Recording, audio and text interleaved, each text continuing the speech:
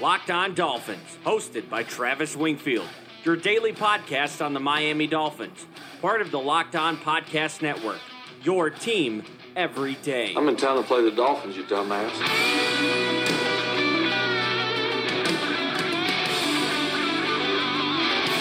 Happy New Year and what is up, Dolphins, and welcome into the Wednesday, January the 1st edition of the Locked On Dolphins podcast. I am your host, Travis Wingfield, and as always, even into 2020, I am here to bring you your daily dose of Miami Dolphins football. And on today's show, it's a new year, and we're starting off with some big-time changes for your Miami Dolphins. We'll have to bump some more content to tomorrow, as today we're reviewing the All-22 from the Fins improbable win in Foxborough, and we already have our replacement offensive coordinator. Chan Gailey is the new play caller. We'll go in depth on what that means, and if we have time, Stephen Ross speaks via the official team website at MiamiDolphins.com. All of that and more, but first, before any of it, I kindly invite each and every one of you to subscribe to the podcast on Apple Podcast, Stitcher, Tuned In, Spotify, wherever you get your podcast from. Go ahead and keep us in the top 200 on Apple Podcast. Leave us a rating, leave us a review. Give me a follow on Twitter. It's at Wingfield NFL. The number one follow on Dolphins Twitter. Voted by Dolphins Twitter. You can follow the show at Locked On Fins. We'll follow you back. And check out LockedOnDolphins.com. Jason Harina wrote up a great piece describing the in-depth career of Chan Gailey prior to his hiring here in Miami. It's another Miami Dolphins. So the Dolphins acted immediately in finding the replacement for dismissed offensive coordinator Chad O'Shea, who was fired on Black Monday from his position, and they bring in a familiar face in Chan Gailey. Gailey has been retired for the last 3 seasons, and his last year coaching was as the offensive coordinator for the New York Jets and for Ryan Fitzpatrick's most successful year in terms of winning and his highest touchdown season. His efficiency stats were not great because of some huge interception numbers that year, but he threw 31 touchdown passes, and I found this article on the New York Post that talked about the flexibility of Chan Gailey's scheme and that his attacks vary based upon the opponent across from them. This quote from Dan Reeves, recall that name from way back when, quote, "Chan has always done a great job of coaching the personnel that he's got instead of forcing a system on his personnel. That's why you can't peg him. He's so versatile and very adaptable," end quote. This move is starting to make some sense, isn't it? And we have some sound from current Dolphins quarterback and the quarterback of the Jets in 2015 when Chan Gailey was there in New York.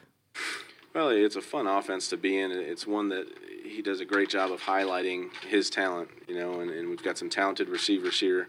We've got some talented guys in the backfield, and, I think we're still trying to figure everything out, because he's new just as I am to all the different personnels. But he does a great job of utilizing a team's strengths and putting them in the best possible situation to win. And that sounds funny because you would think everybody does that, but he's got a knack for finding ways to get your players the ball.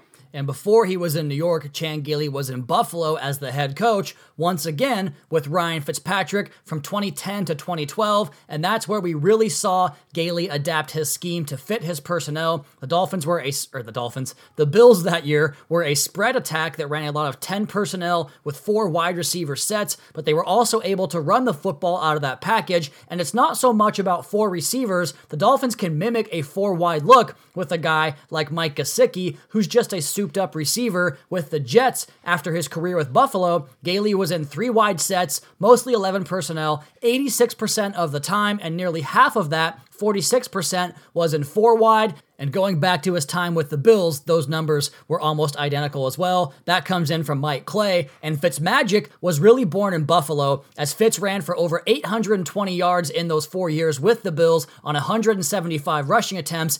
And that continued with Gailey in New York, as Fitz added 400 more yards in those 2 seasons on the ground with the New York Jets, and Gailey's stint prior to Buffalo was in Kansas City, where he found some offensive success for a team who finished 2-14 with Tyler Thigpen. Remember him? They utilized a variety of packages to find success on that 2-14 team, but they could score, they just couldn't stop anybody. There were elements of the read option and design quarterback run game in that system with Tyler Thigpen, who piled up 368 rushing yards and 3 touchdowns on the ground in 11 games that season, and that rounds out his run as an NFL coach back to his days at Georgia Tech, where he was the head coach in college since he left Georgia Tech. And this comes in from Kevin Dern at KevinMD4 on Twitter. Gailey rushing offenses from Kansas City, Buffalo, and the Jets average 118 yards per game on the ground, a much better mark than Miami's 72.5 yards on the ground per game this season. And we recall back to training camp when the Dolphins ran the ball,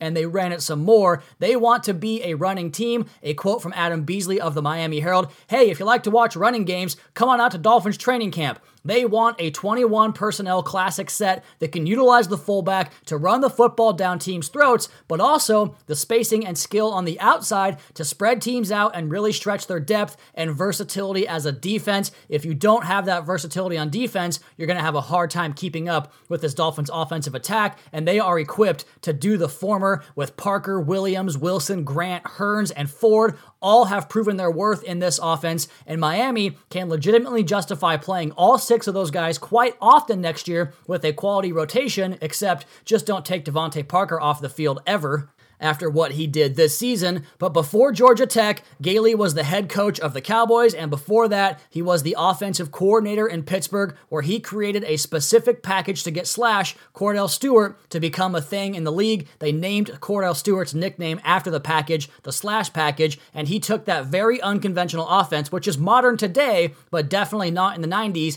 and had them within 4 points of a Super Bowl berth. From that New York Post article about Gailey's versatility with the Steelers, quote, "Gailey's creativity as a play caller is also proven. As Pittsburgh's wide receiver coach in 1995, he came up with the Slash package for Cordell Stewart, part-time quarterback, running back, and receiver, and of course they almost went to the Super Bowl 2 years later with Stewart as their starting quarterback. He had some more college stops in Samford, not Stanford, and his first ever head coaching job at Air Force, where they ran the triple option, so Gailey has virtually seen every type of offense imaginable in football, both modern, both old school, everything in between. The Dolphins will be adaptable week to week, and if the game plan calls for 25 snaps from the fullback and 40 running plays, they'll do that. If they have to spread it out and throw the pill 50 times, they're going to do that. When Gailey was in Miami, he engineered the 8th best scoring offense in football with Jay Fiedler at the helm. He got Lamar Smith to pile up 2,000 rushing yards in 2 seasons cumulatively, and Smith had just 2,000 yards total over the other 8 years of his career, according to SharpFootball.com, and the first year he did this was Gailey's last year in New York in 2016, so Warren Sharp going back to 2016. The personnel groupings went 50% 11 personnel, so half the time they were in 1 back, 1 tight end, 3 receivers, 22% 12 personnel, that's 1 back, 2 tight ends, 2 receivers, and recall how much more 12 personnel we saw down the stretch this season with Miami, and that year in 2016, Gailey called 20% 10 personnel, that's 1 back, 0 tight ends, 4 receivers, but again, that could be used with Mike Gesicki as well. The bottom line is this: versatility, versatility, versatility. As far as what this means for the Dolphins' selection of a quarterback in this year's class, I think Jordan Love makes a ton of sense. He has the tools and skill set to operate the quick strike game that the spread offense requires and presents for your quarterback, but he's also more than adept in the designed run game, the play action game, the zone read game, some boot action, and all the stuff you can see from 21 personnel packages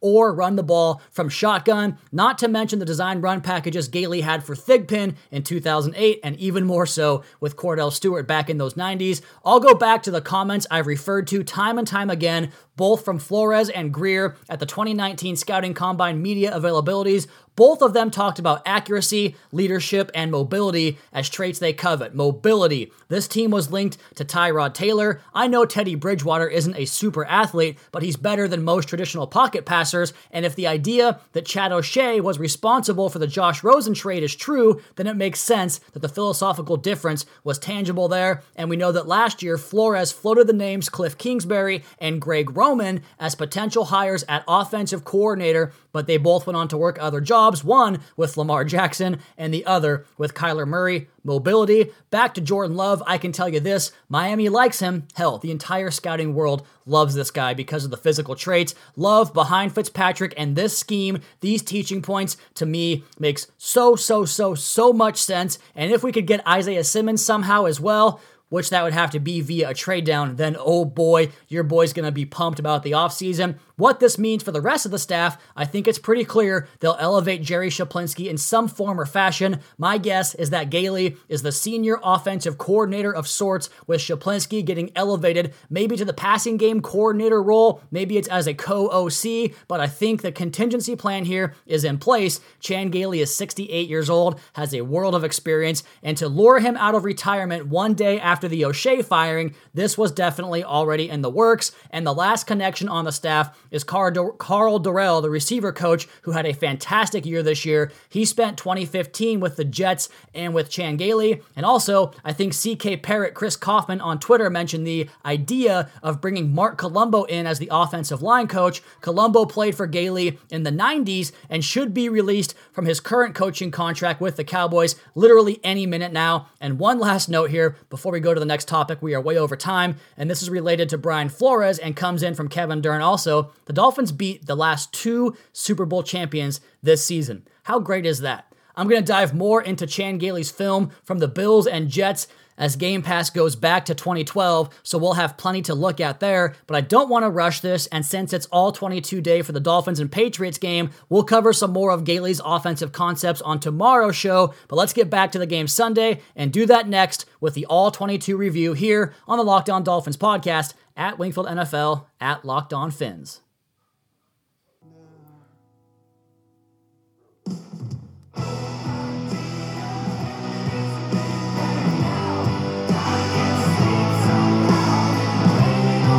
The final all-22 review of 2019 coming to you this on New Year's Day. 2020 is officially upon us. The next phase of the Dolphins rebuild is upon us, but first we go back to Week 17, Dolphins 27, Patriots 24. Miami finishes the season 5-11, and we start as we always do on the offensive side of the ball, and Ryan Fitzpatrick made most of his money after a stint with the Buffalo Bills and playing under the guidance of Chan Gailey. And if you are a regular listener of this show, you know by now that I'm a huge fan of Ryan Fitzpatrick's work this season. I don't think the gunslinger application applies to Ryan Fitzpatrick at all. I don't think that defines who he is at this stage of his career. He's throwing the football to spots based on the coverage, but more importantly, the leverage of the defender that he's attacking. It's so impressive. It's been impressive for the better part of 2 months. He's absolutely been surgeon-like in beating teams with his preparation work and getting the football out before the defense has time to locate and react to the route concepts. The Patriots love to turn their back to the quarterback. They love to wall off crossers and bracket players, and that means you're going to have guys basically standing with their back to the quarterback or turned sideways so they can wall off and reroute that way. But Fitzpatrick would just read those players' backs and just let it rip based upon the coverage. They did it against Devontae Parker, up against Stephon Gilmore over and over again,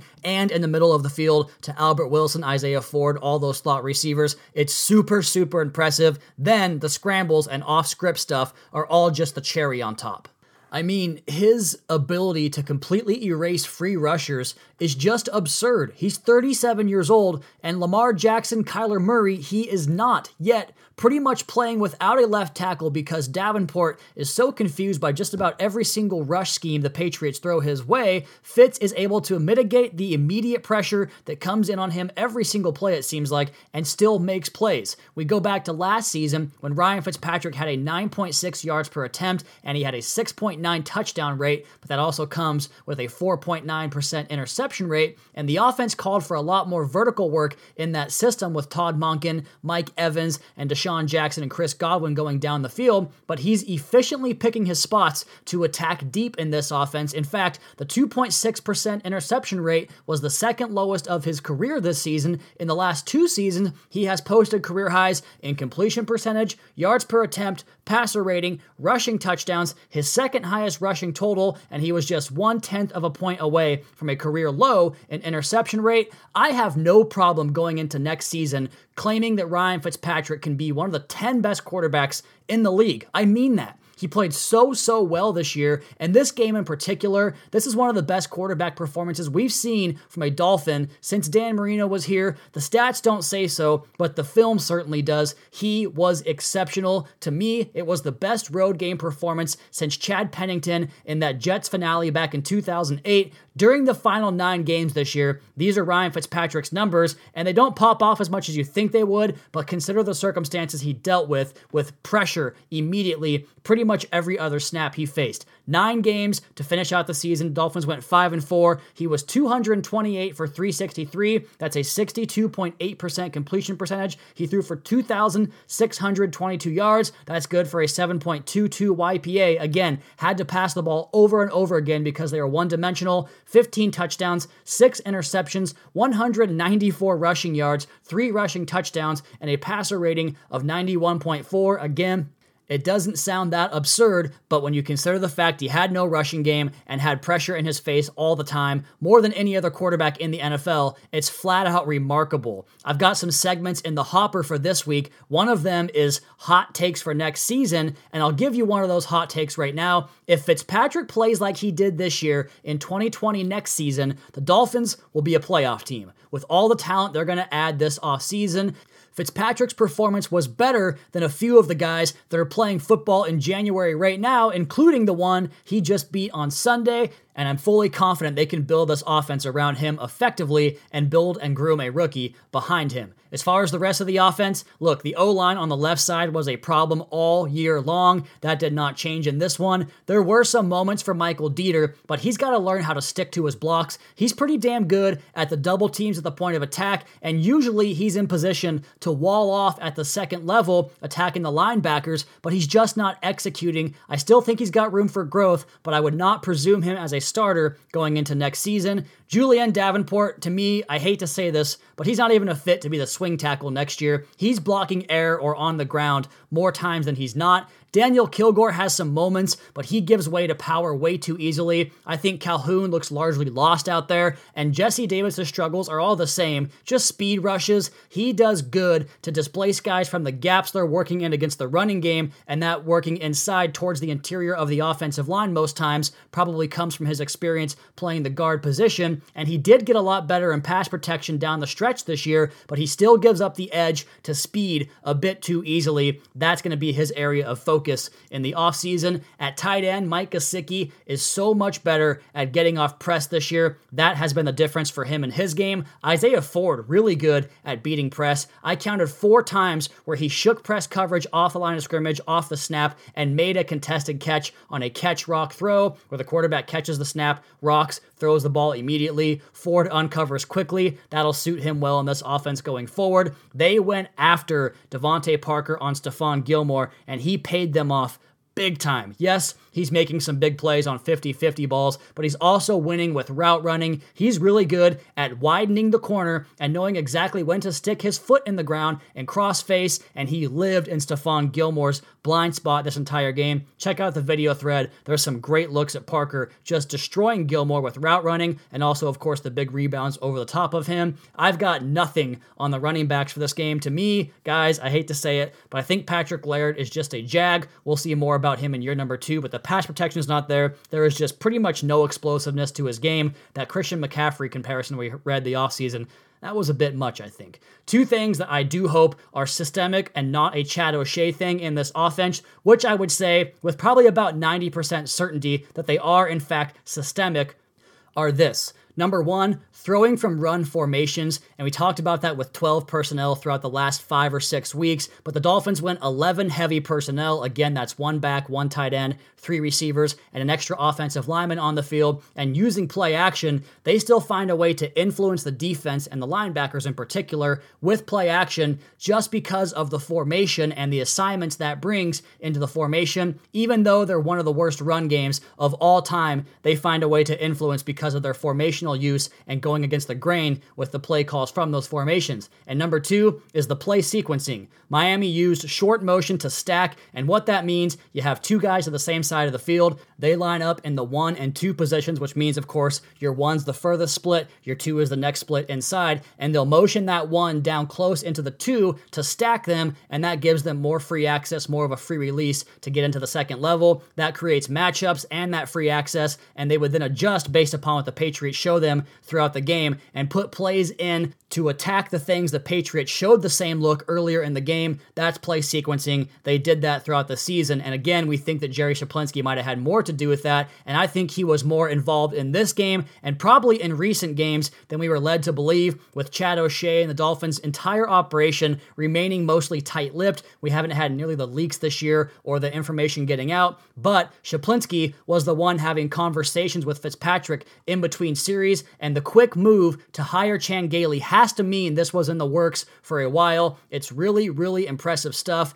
This team, if they just get 2 more quality linemen and some backs that can really take advantage of some of the stuff they open up through design, both in the passing game and in the running game, to me, this could be a top half of the league offense, maybe even top 10, and I think the running back position will be a focus point of the offseason in the draft. Let's go ahead and go get J.K. Dobbins or Travis Etienne or Zach Moss or Chuba Hubbard or Cam Akers or Jonathan Taylor. I think any of those guys will take this offense to the next level. All right, we're going to come back on the other side and do the defense next here on the All-22 review, the last one of the season. Dolphins beat the Patriots 27-24. All that next here. Locked On Dolphins podcast at Wingfield NFL at Locked On Fins.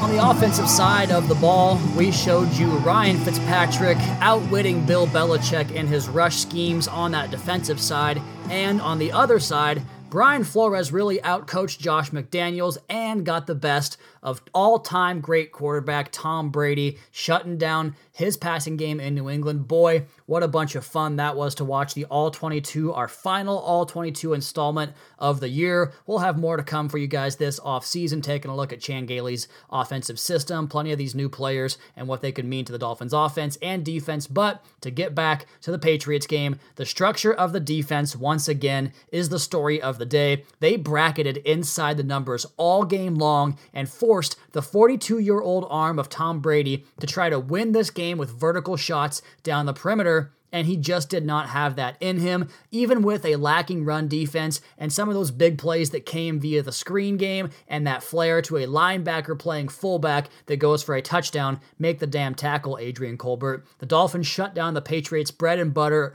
offense for most of the game. It's even more impressive when you consider what's on the field. Nate Brooks got here just a couple of weeks ago. Tay Hayes, same story. And we'll start with Hayes as well as Nick Needham, who's been here all year, but he always just finds his way into the correct position on the defensive structure, and you can tell that he puts in the work and really, really absorbs the game plan every week. Hell, they all do, but him especially, and that should have been obvious when he earned first-team work way back in training camp and in the preseason, and after that difficult start he had in the preseason, he just got better and better as the year went along. He'll be part of the plans next year, no doubt about that.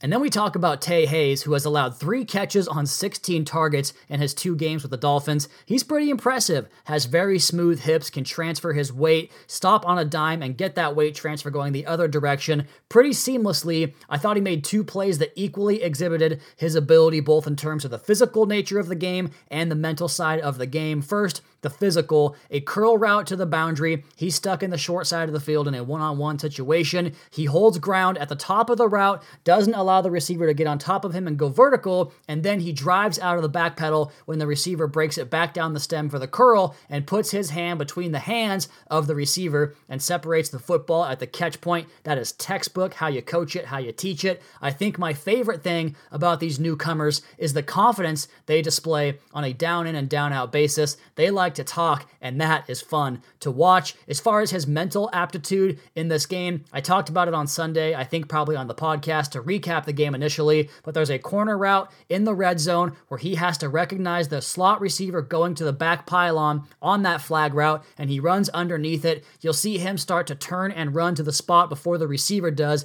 because he recognizes the route combination and he knows his outside leverage is the play since he has inside help. Great work, Tay Hayes. And Eric Rowe had one hell of a game in this one. The safety slash cornerback slash does everything. He's winning more and more with his preparation work, and that was especially evident on the tackle he made on a 3rd and 3 flat route to Mohamed Sanu. He's covering a receiver on this play, going across the formation in motion in man coverage after most of his work the last couple of months has been up against tight ends and running backs. He runs over the top of a pick on that play, squares up Sanu, makes the big stick, gets the defense off the field in a huge, huge spot. The pick six was awesome and definitely his best play of the year in terms of production, but that was more about Tom Brady kind of just being doo-doo at this stage of his career. Now, Andrew Van Ginkel had one hell of a ball game to close out his rookie season. The first video in the thread up on my timeline at Wingfield NFL is a 2-play sequence. He recognizes the play formation, the alignment, 3-by-1, 3 receivers into the boundary, 1 receiver split out wide to the field, so he knows any route coming his direction as he's lined up to the field, the deeper part of the field. He has to gain depth because the route coming his direction is only going to come from the backside on a crossing route.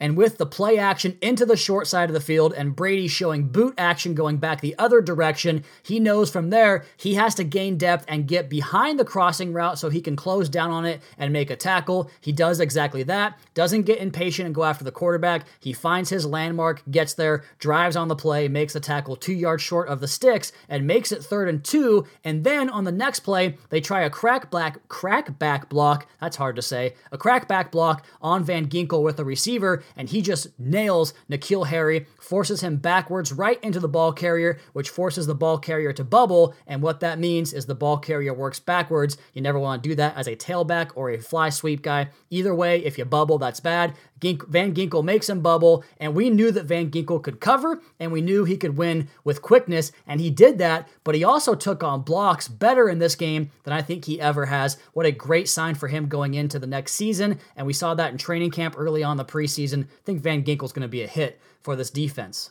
Now, the guy that made the play when Van Ginkel drilled the crackback block into the backfield was Davon Godchaux. He comes in there and cleans it up as he just whips Ted Karras inside with a quick move. He had a few of those reps in this game. We know about Davon Godchaux's power, but he won with quickness a few times in this game in his own right. The best play was a TFL. He's lined up as a 3 technique off the outside shoulder of the guard, and that guard pulls to the play side, and Godchaux just chases him right off of his back, and he takes him right to the ball carrier, and Godchaux makes the play. Another defensive lineman that had a good game, John Jenkins, I thought did well to hold the point. I didn't think this was Christian Wilkins' best game, despite the fact that he got the best grade on Pro Football Focus. At linebacker, I thought Jerome Baker had a really bad game, missed a key tackle in a big spot, got caught inside a few times, and his rushes as a pass rusher are largely ineffective for the most part. Calvin Munson does well in the Raekwon McMillan role most of the time, but he's just not spectacular, doesn't arrive with the same force. He plays the game hard and definitely has a high motor, but I'm looking forward to getting number 52 back in this defense next year. Trent Harris's sack in this game, I thought, was probably the best pass rush move we've seen from a Dolphins defender all year long. The way he got upfield on Marcus Cannon, the Patriots' right tackle, and then used his outside arm to stab the outside arm of Marcus Cannon, because as a tackle, you want to get that outside arm on the upfield rushing shoulder of the pass rusher and thwart them from going around the arc and bending the edge, getting to the quarterback. And Harris, to go ahead and negate that outside stab, uses his own stab to pin the outside arm of Marcus Cannon into his body, and then uses the inside arm to rip underneath. A great looking pass rush move. Go check it out on the thread on my timeline. But again, the structure of the defense was the most impressive part of this game for the Dolphins, and so was Miami's desire to fly to the football. I showed you a video on Twitter of this 3rd and 15 towards the end of the game, a quick pass to the outside, well short of the sticks. Every single man on the Dolphins defense turned and sprinted to the football, even the far side cornerback, which does not happen in the NFL. Guys can take those plays off. All 11 fly to the ball. It's a thing of beauty to watch. And guys, that is it. That's it for the film review. I'm going to have some Chan Gailey stuff in the coming days and weeks. We still got the end of the season awards. I'm going to update the whiteboard and talk about that here in the near future. The content never sleeps. Enjoy your new year. Enjoy the hangover. Enjoy the football games today. And we're going to go ahead and get out of here for the last time of the year, or I guess by the time you hear this, for the first time of the year, as that is my time for this final podcast. We did 1.6 million downloads this year, and we had our highest month in December and our highest day on Sunday in the recap article and podcast. So thank you all so much for the support all year long. It's been the best year of my life. I appreciate you guys from here to forever. But you all, please be sure in the meantime to subscribe to the podcast on Apple Podcasts. Leave us a rating, leave us a review. Check out the other Locked On Sports family of podcasts for all the local and national coverage of your favorite teams. Follow me on Twitter at Wingfield NFL. Follow the show at Locked On Fins and keep up to date on the Daily Dolphins blog over at LockedOnDolphins.com. You guys have a great rest of your night. We'll talk to you again tomorrow for another edition of the Locked On Dolphins podcast, your daily dose for Miami Dolphins football.